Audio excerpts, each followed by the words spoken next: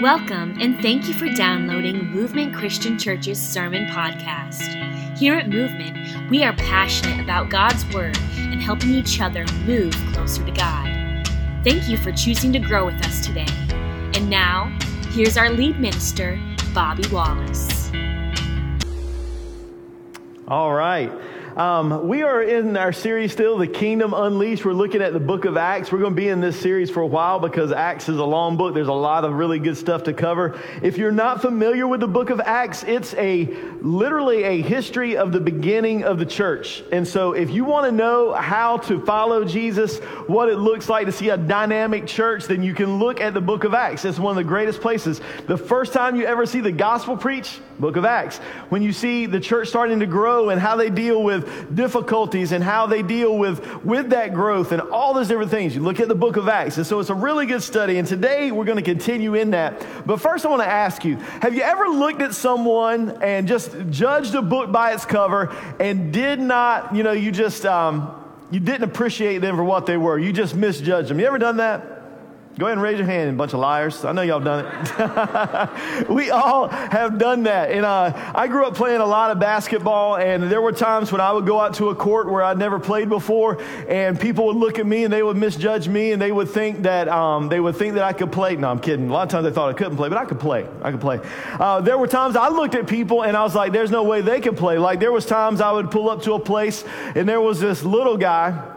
And, I'm like 6 foot, so I'm, pretty average height. But there was this little guy out there, and, I was like, oh, that's who I want to guard. And then everybody's like messing around, warming up, and he like takes the ball, takes a couple dribbles, and boom, like that. And I'm like, all right, you got him. I'll let you get your experience. I've handled people like that plenty of times. But you look at people, and you just look at their outside, and you just make a judgment, and sometimes we're really wrong. Helen Keller, if you're familiar with her, a very famous person who had a lot of physical limitations, said this: "The only thing worse than being blind is having sight but no vision." The only thing worse than being blind is having sight but no vision. And I believe there's a lot of people, including maybe myself at times, maybe you at times, in this world that have sight but don't always have a lot of vision, especially when it comes to spiritual things. And I believe that the guy that we're going to spend some time talking about, who sort of kicked off a little bit of a firestorm in Acts chapter 3, is this guy that we simply call him the lame man. And I would bet, and I think you'll see where I'm going with this as we get down to the end, I would bet that he would say to the people that were there that day, who are you calling lame? Who are you calling lame? If you don't know the story, and I'm going to sort of summarize a little bit of it, we're going to read different parts of the text here, but we're going to be in Acts chapter 3, and when we're reading the specific scripture, it'll be up on the screen, or you can follow along in your Bible on your Bible app, however you'd like to do that. But this guy was out begging because he had not been able to walk since birth. From a young age, he had not been able to walk. And he was out at what they called the Beautiful Gate. Peter and John, two of the apostles that had helped get this early young church started, were going to the temple about 3 p.m. for the time of prayer. They're walking in, and this guy's there by the Beautiful Gate where he always is, because he had no other way to earn money for himself, to take care of himself, other than to beg for what they called alms for the poor. And so he's sitting there, and as they're getting ready to walk in, he makes eye contact with them. And we can all relate to this. This is a 2023 problem, right? How many of y'all, you pull up to the top of the exit ramp and there's that guy or that lady standing there, and what do you try to do? You try to look the other way. Oh, I'm looking for something up here on the roof of my car. We try to do that. We don't want to make eye contact. Well, Peter and John made eye contact with this guy, and when he saw them, he was expecting to get something from them. And they have this, if you've been around the church much, you've heard this sort of famous answer. He says, have you got some money to spare? That's my paraphrase. And they said, silver and gold have we none, but what we have we give to you. In the name of Jesus, rise and walk. And he gets up and he starts walking. And I'm telling you, he doesn't just start walking. What does he do? running and jumping and leaping and praising God. And I'm telling you, man, I believe if we truly come in contact with Jesus, and I don't think it even has to be real physical healing like that. It doesn't have to be that. But I believe if we really come in contact with Jesus, it should give more of a response than just, amen, amen. You know, and I think sometimes when we're not really passionate about our faith, it's because maybe we put up a barrier or a wall between us and God, between us and the Holy Spirit, between us and Jesus the Son, and we don't get excited. But this guy, can you imagine 40 years not being able to walk? When they said, get up, rise, and walk, they did not say, please follow up with your physical therapist for an 8-week rehab stint. They said, get up and walk, and he got up and ran. It was instantaneous, miraculous healing done at the hands or the voice even of the apostles by the power of Jesus Christ and his resurrection. And this guy is lit up and he is on fire and he is excited and he is celebrating. And man, it drew a crowd. And you can imagine that it would. It drew a crowd. And Peter, he didn't just say, okay, let's slip into the background. You know, when Jesus was going through in the early part of his ministry, many times he would perform a miracle and then what would he do? He'd sort of disappear because he knew that they were going to try to force him into going to the cross early. They didn't know it was the cross, but he did. And so he would back up. But now that Jesus has gone to the cross and Jesus has gone to the tomb, and guess what? Left the tomb. It's time to go now. And so as the apostles are speaking on his behalf, when the crowd gathers, you know what Peter says? Listen up. They gather around and he takes the opportunity to preach. This guy had been unable to walk for 40 years and he was simply known as the lame guy. And the power of his testimony, seeing him healed, gives Peter the opportunity to preach the gospel yet again. But you know who is lame? You know who's really lame? Or what's really lame? I'd say knowing Jesus can change everything, but not do anything about it. It's pretty lame. Knowing Jesus can change everything, but not doing anything about it is lame. Merely attending church, but not serving with the church, I think is pretty lame.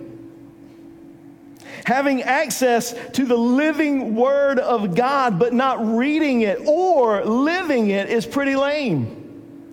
I tell you, there's so many things. Choosing to merely exist rather than allowing God to radically change you and the people around you, I believe is pretty lame.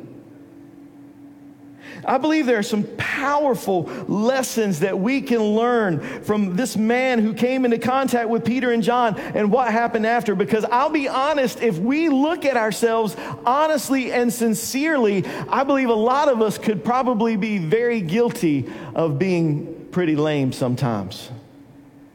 Maybe not always, but maybe there's times that we struggle with having the goodness of God, and we've got life eternal, and we've got the truth of the gospel that literally changes lives, but we don't always do anything with it. That's pretty lame. But I believe we can look at this passage of Scripture and we can learn some powerful lessons about this man who came into contact with Peter and John and what happened after. And I believe first it helps us learn why we do what we do. You know, some people may look at the church, and I don't mean literally just our church, but people will look at Christians, believers, and they may doubt and they may think, why do you do that? Why do you get up and go on a Sunday morning when, you know, it might be your only day off or one of your only couple of days off? Why do you get up and go with a bunch of people and stand up and sing songs and give money and drink coffee with people? Why do you do that? Why do you do that? Why do you go and pray? It doesn't make any sense. And it doesn't make sense to people who've never experienced the goodness and the grace of God. And then wait till they hear about church planting churches. You go earlier and set up. It's crazy, I know. But why do we do that? Because Jesus can and will change everything. And we know that taking the time to set up a chair or welcome somebody with a cup of coffee or help set up sound or get up and practice and play music or just be kind and smile and welcome people. We know that all those things are just a bridge to Jesus. And that's why we do it. And so we've got to remind ourselves why we do what we do. The reason, and we summarize our mission here at Movement Church as we love, serve, and move. And the reason we do that, we love, serve, and move, is so that people can get to know Jesus. It won't make sense to people who don't know Jesus yet, but when we love and we serve and we move, we do it so that people can get to know Jesus. Let's pick up after this man is healed in Acts chapter 3, verse 11. It says, while he clung to Peter and John, all the people, utterly astounded, ran together to them in the portico called Solomon's. And when Peter saw it, he addressed the people, men of Israel, why do you wonder at this? Or why do you stare at us as though by our own power or piety we have made him walk? He said, it's not us. It's nothing that we did. Verse 16, fast forward just a little bit there.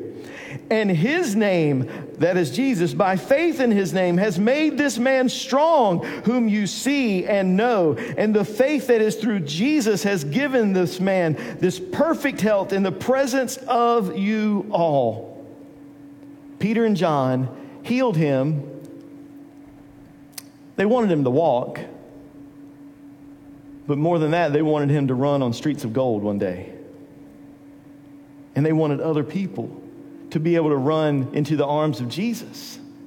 And so that's why, even though the things that we do, the acts of kindness that we do inside these walls and outside these walls, and the reason we gather together and we sing praise songs and we, give people hugs and fist bumps and high fives, and why we do what we do in all the different varied ways, the reason we do it is because we want more people to be able to run into the arms of Jesus. I don't know why I didn't think about this ahead of time, but have you guys ever seen the painting or the picture that circles around on the internet a lot of it? It's called The First Day in Heaven. And you just see someone's back hugging who you know is to be Jesus. And they just bury their head in his shoulder, and he's just buried his head in their shoulder. Man, I can't wait. I can't wait. And I want anybody and everybody who wants to experience that same joy to be able to do that. So that's why we love, that's why we serve, that's why we move. And the thing that we've got to understand is this. It's not simply enough to just speak the name of Jesus. We've got to give people the truth of the gospel. It's not enough that they know who Jesus is. They need to know about him. And Peter tells these people as they gather together, he didn't just stop there and say, oh, it's because of Jesus. He goes on to tell them, he says, you've been guilty. You're guilty, just like he did a few days before on the day of Pentecost. The first time he ever preached, he told everybody that we were all guilty of crucifying Jesus. And he doesn't back down this time. He didn't take the opportunity because he had a good crowd to say, well, I'm going to keep it nice and light so I can keep a good crowd. He knew that people needed to know the truth. And so he said, you're guilty of Jesus' death. But he also said it was a part of God's plan. He allowed it to save them. And look at verse 17 where we pick back up.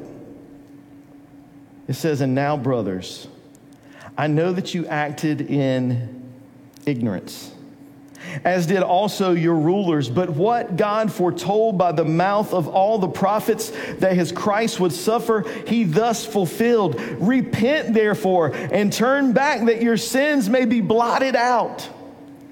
There's an important lesson I want us to grasp right here this morning.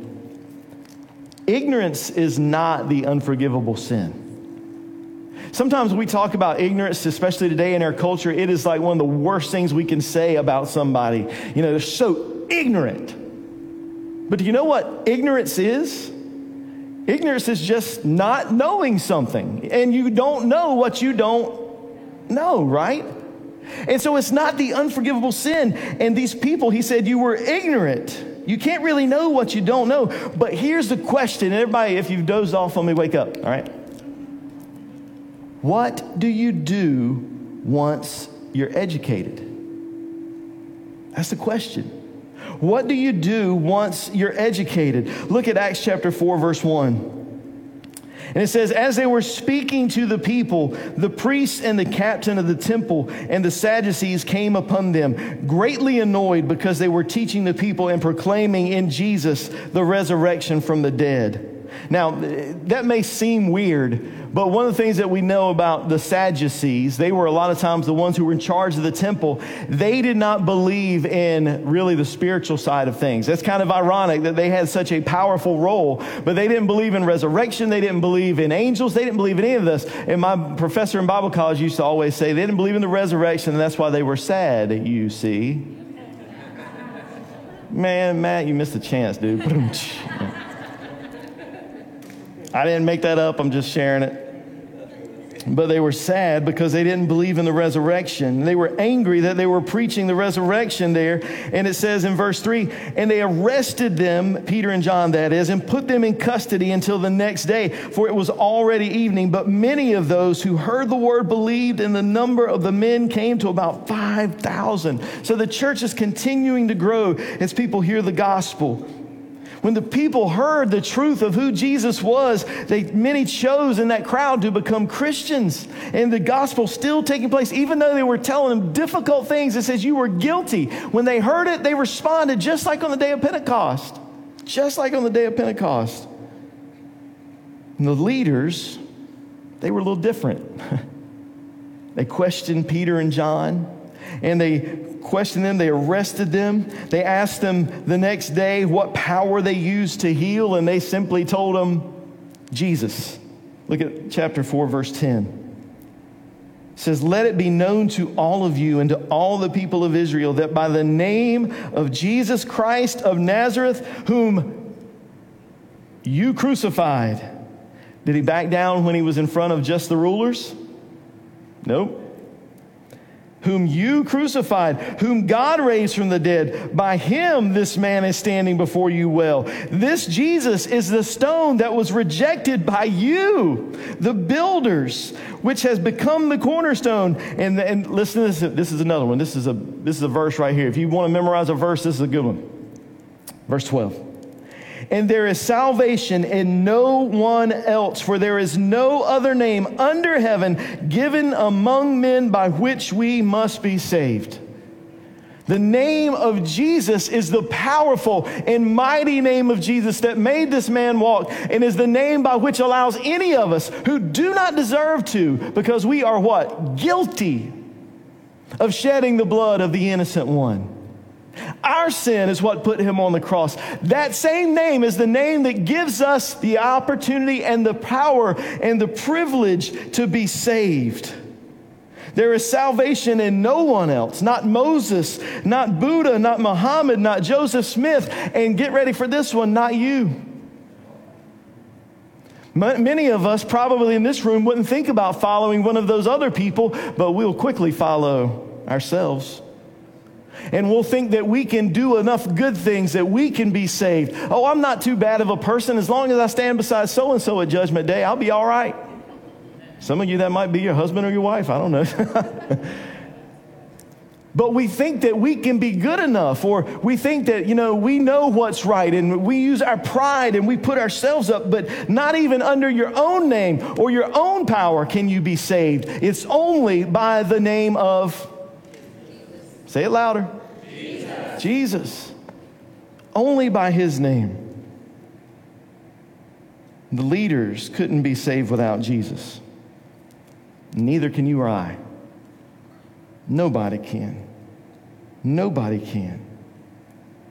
And as we said just a moment ago, when the people in the crowd, just the everyday normal people, when they heard that they were guilty and that Jesus was the only way to be saved, how did they respond, many of them?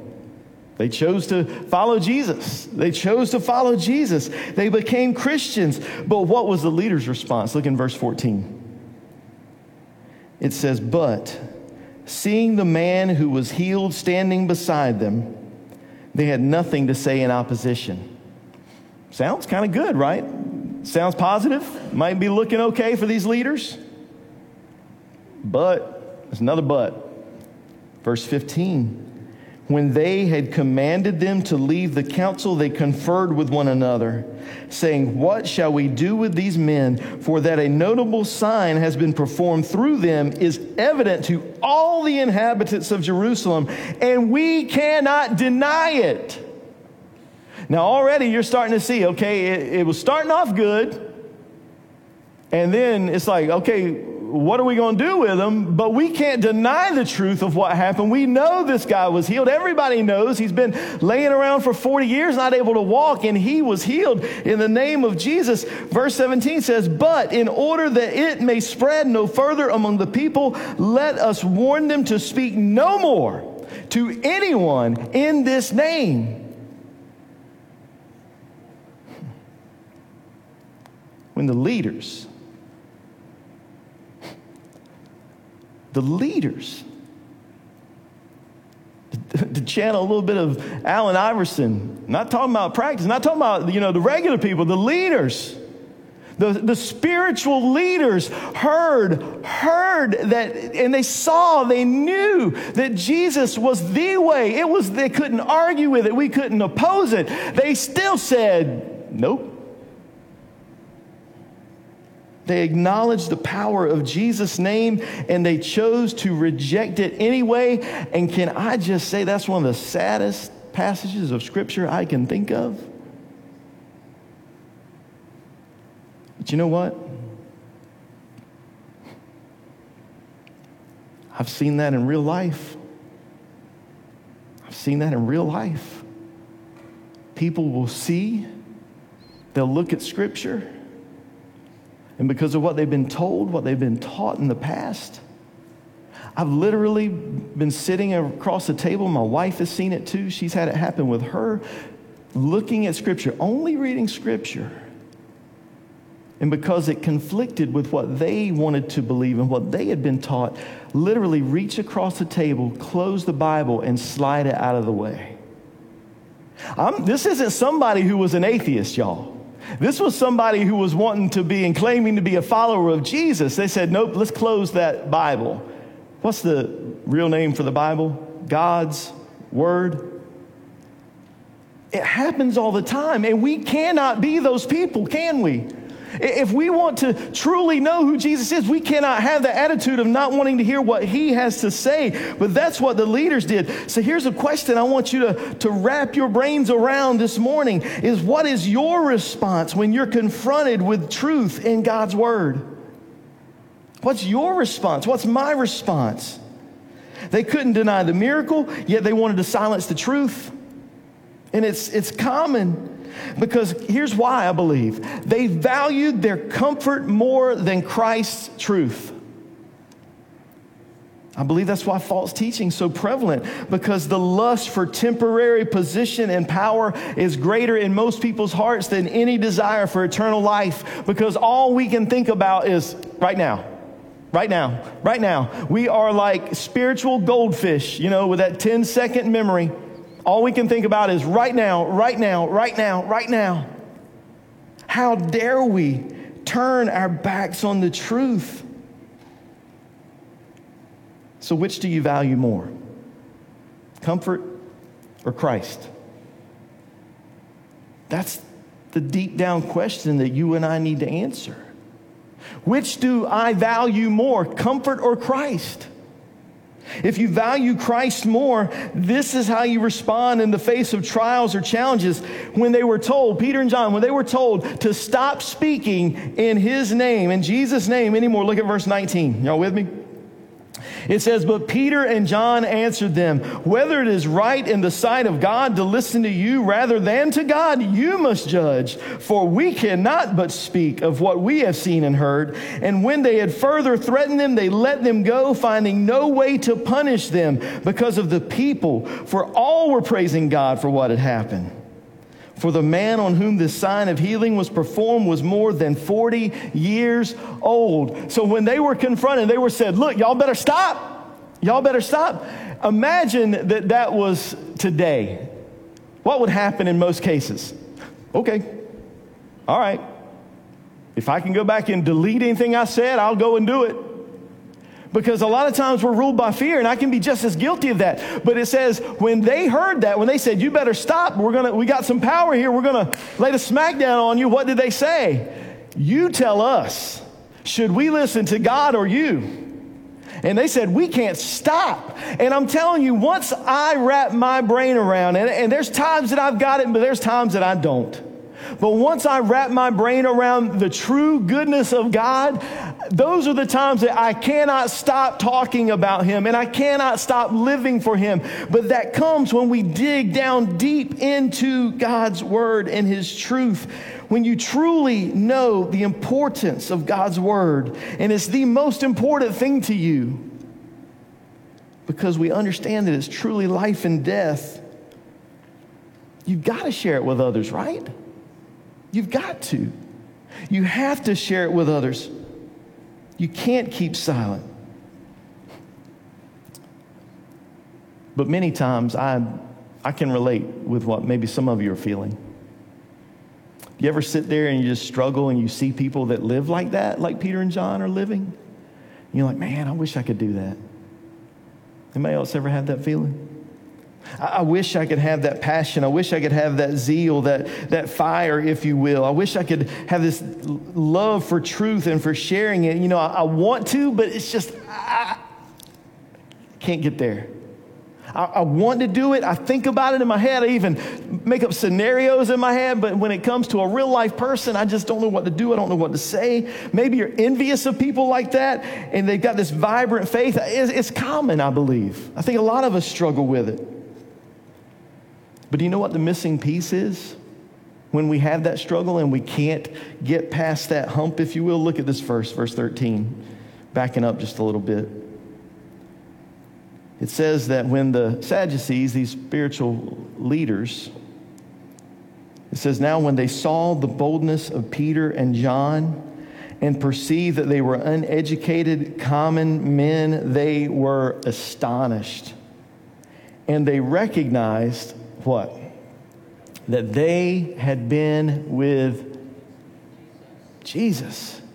They had been with Jesus. They didn't have the education. They didn't have the pedigree. They didn't have whatever, fill in the blank. But it says that they were astonished at the way that they talked and the way that they spoke and the way that they lived with that bravery. They didn't have this extra special training, it seemed. They looked normal. They were ordinary. They were, one translation says ignorant. They were ignorant, unschooled. But it says they took note that they had been with, when in doubt, answering a question in church, you say Jesus. You can say it loud and proud. Jesus. They took note that they had been with Jesus. And I'm telling you, that is the missing piece. It's not about talent. It's not about skill. It's not about looks, intelligence, money, none of that. It's about surrender. It's about surrender, everything to Jesus. It's being with Jesus. It's being in His Word. It's being constant in prayer, just trying to have running dialogue with God throughout the day about everything and anything that's going on in your life. It's about being with His people. Are you devoted with being with Jesus' people and with Jesus? I have to tell you something that's probably not fun to hear if you're not quite there yet, but you won't see real results in your faith until you get devoted to spending time with Jesus and His people. It's the way He designed it. There's no other way. You might get results, but I'd hate to say it, but they're probably going to be counterfeit results. But when we spend time with Jesus and His people, that's when we really start to see change in our lives and a change in the impact that we can have in the lives of other people. Because here's what we understand is that God can take unschooled, ordinary, ignorant, even people, and He can change the world through them. He didn't take a bunch of those Pharisees. Now he gets a Pharisee later on in the Apostle Paul, but he started out with a bunch of regular people and said, here, we're going to go change the world. And he did it because He can use any of us and all of us if we will let Him. There's a word that you see, especially in some older translations in the Old Testament a lot. It's the word consecrated. You ever seen or heard that word, consecrated? It's not what you see on the orange juice. Sorry. Matt, struggling. I need you. But we see this word consecrated in the Old Testament a lot. And it means set apart or devoted. Set apart or devoted. And the story's told that one time, many years ago, a woman came and asked her preacher, what does consecrated mean? What does consecrated mean? He went and he handed her a blank sheet of paper. He said, I want you to take this pen and I want you to sign your name at the bottom. And I want you to treat that as a contract between you and God. And after you've signed it, I want you to hand it to him and let him fill in the terms.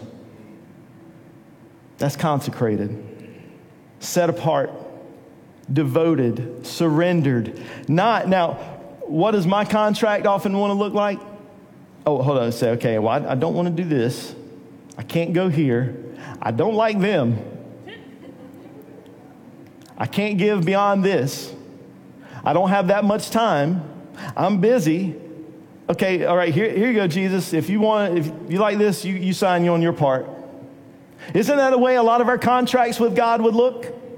I want to fill in the terms, and then you sign it, God. But he said consecrated. I think it's fair. Consecrated is you sign your name on the blank contract, give it to God, and trust him to fill in the terms that he sees fit.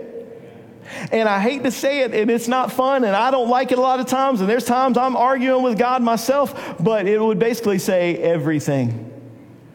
Everything that you have, give to me, trust me. Everything, total surrender, total surrender. That's what being consecrated is. That's when we'll truly see the difference in our lives, and we'll have that impact that we see other people have that we want. That's when we'll do it.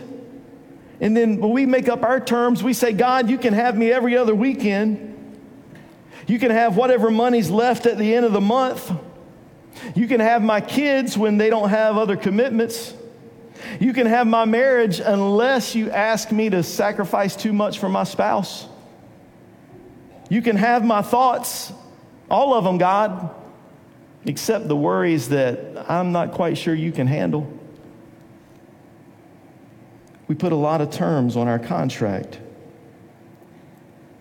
I want you to think this morning as we're wrapping things up.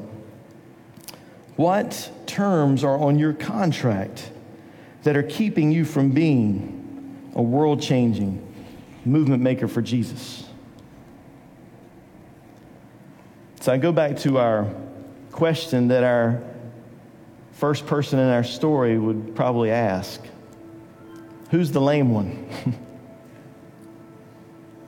You know, what's worse? Having vision, or having sight but no vision? You know, who's lame? The person who has the opportunity and the ability to go and run and tell everybody about Jesus. I'm not talking physically here, y'all. Y'all know what I'm saying. But the person who's got the opportunity to completely be surrendered to Jesus but won't take it, that is the lame one. It's not about physical limitations or weaknesses or being awkward. It's none of that. The one who knows God's truth and chooses not to obey it, that's the lame one.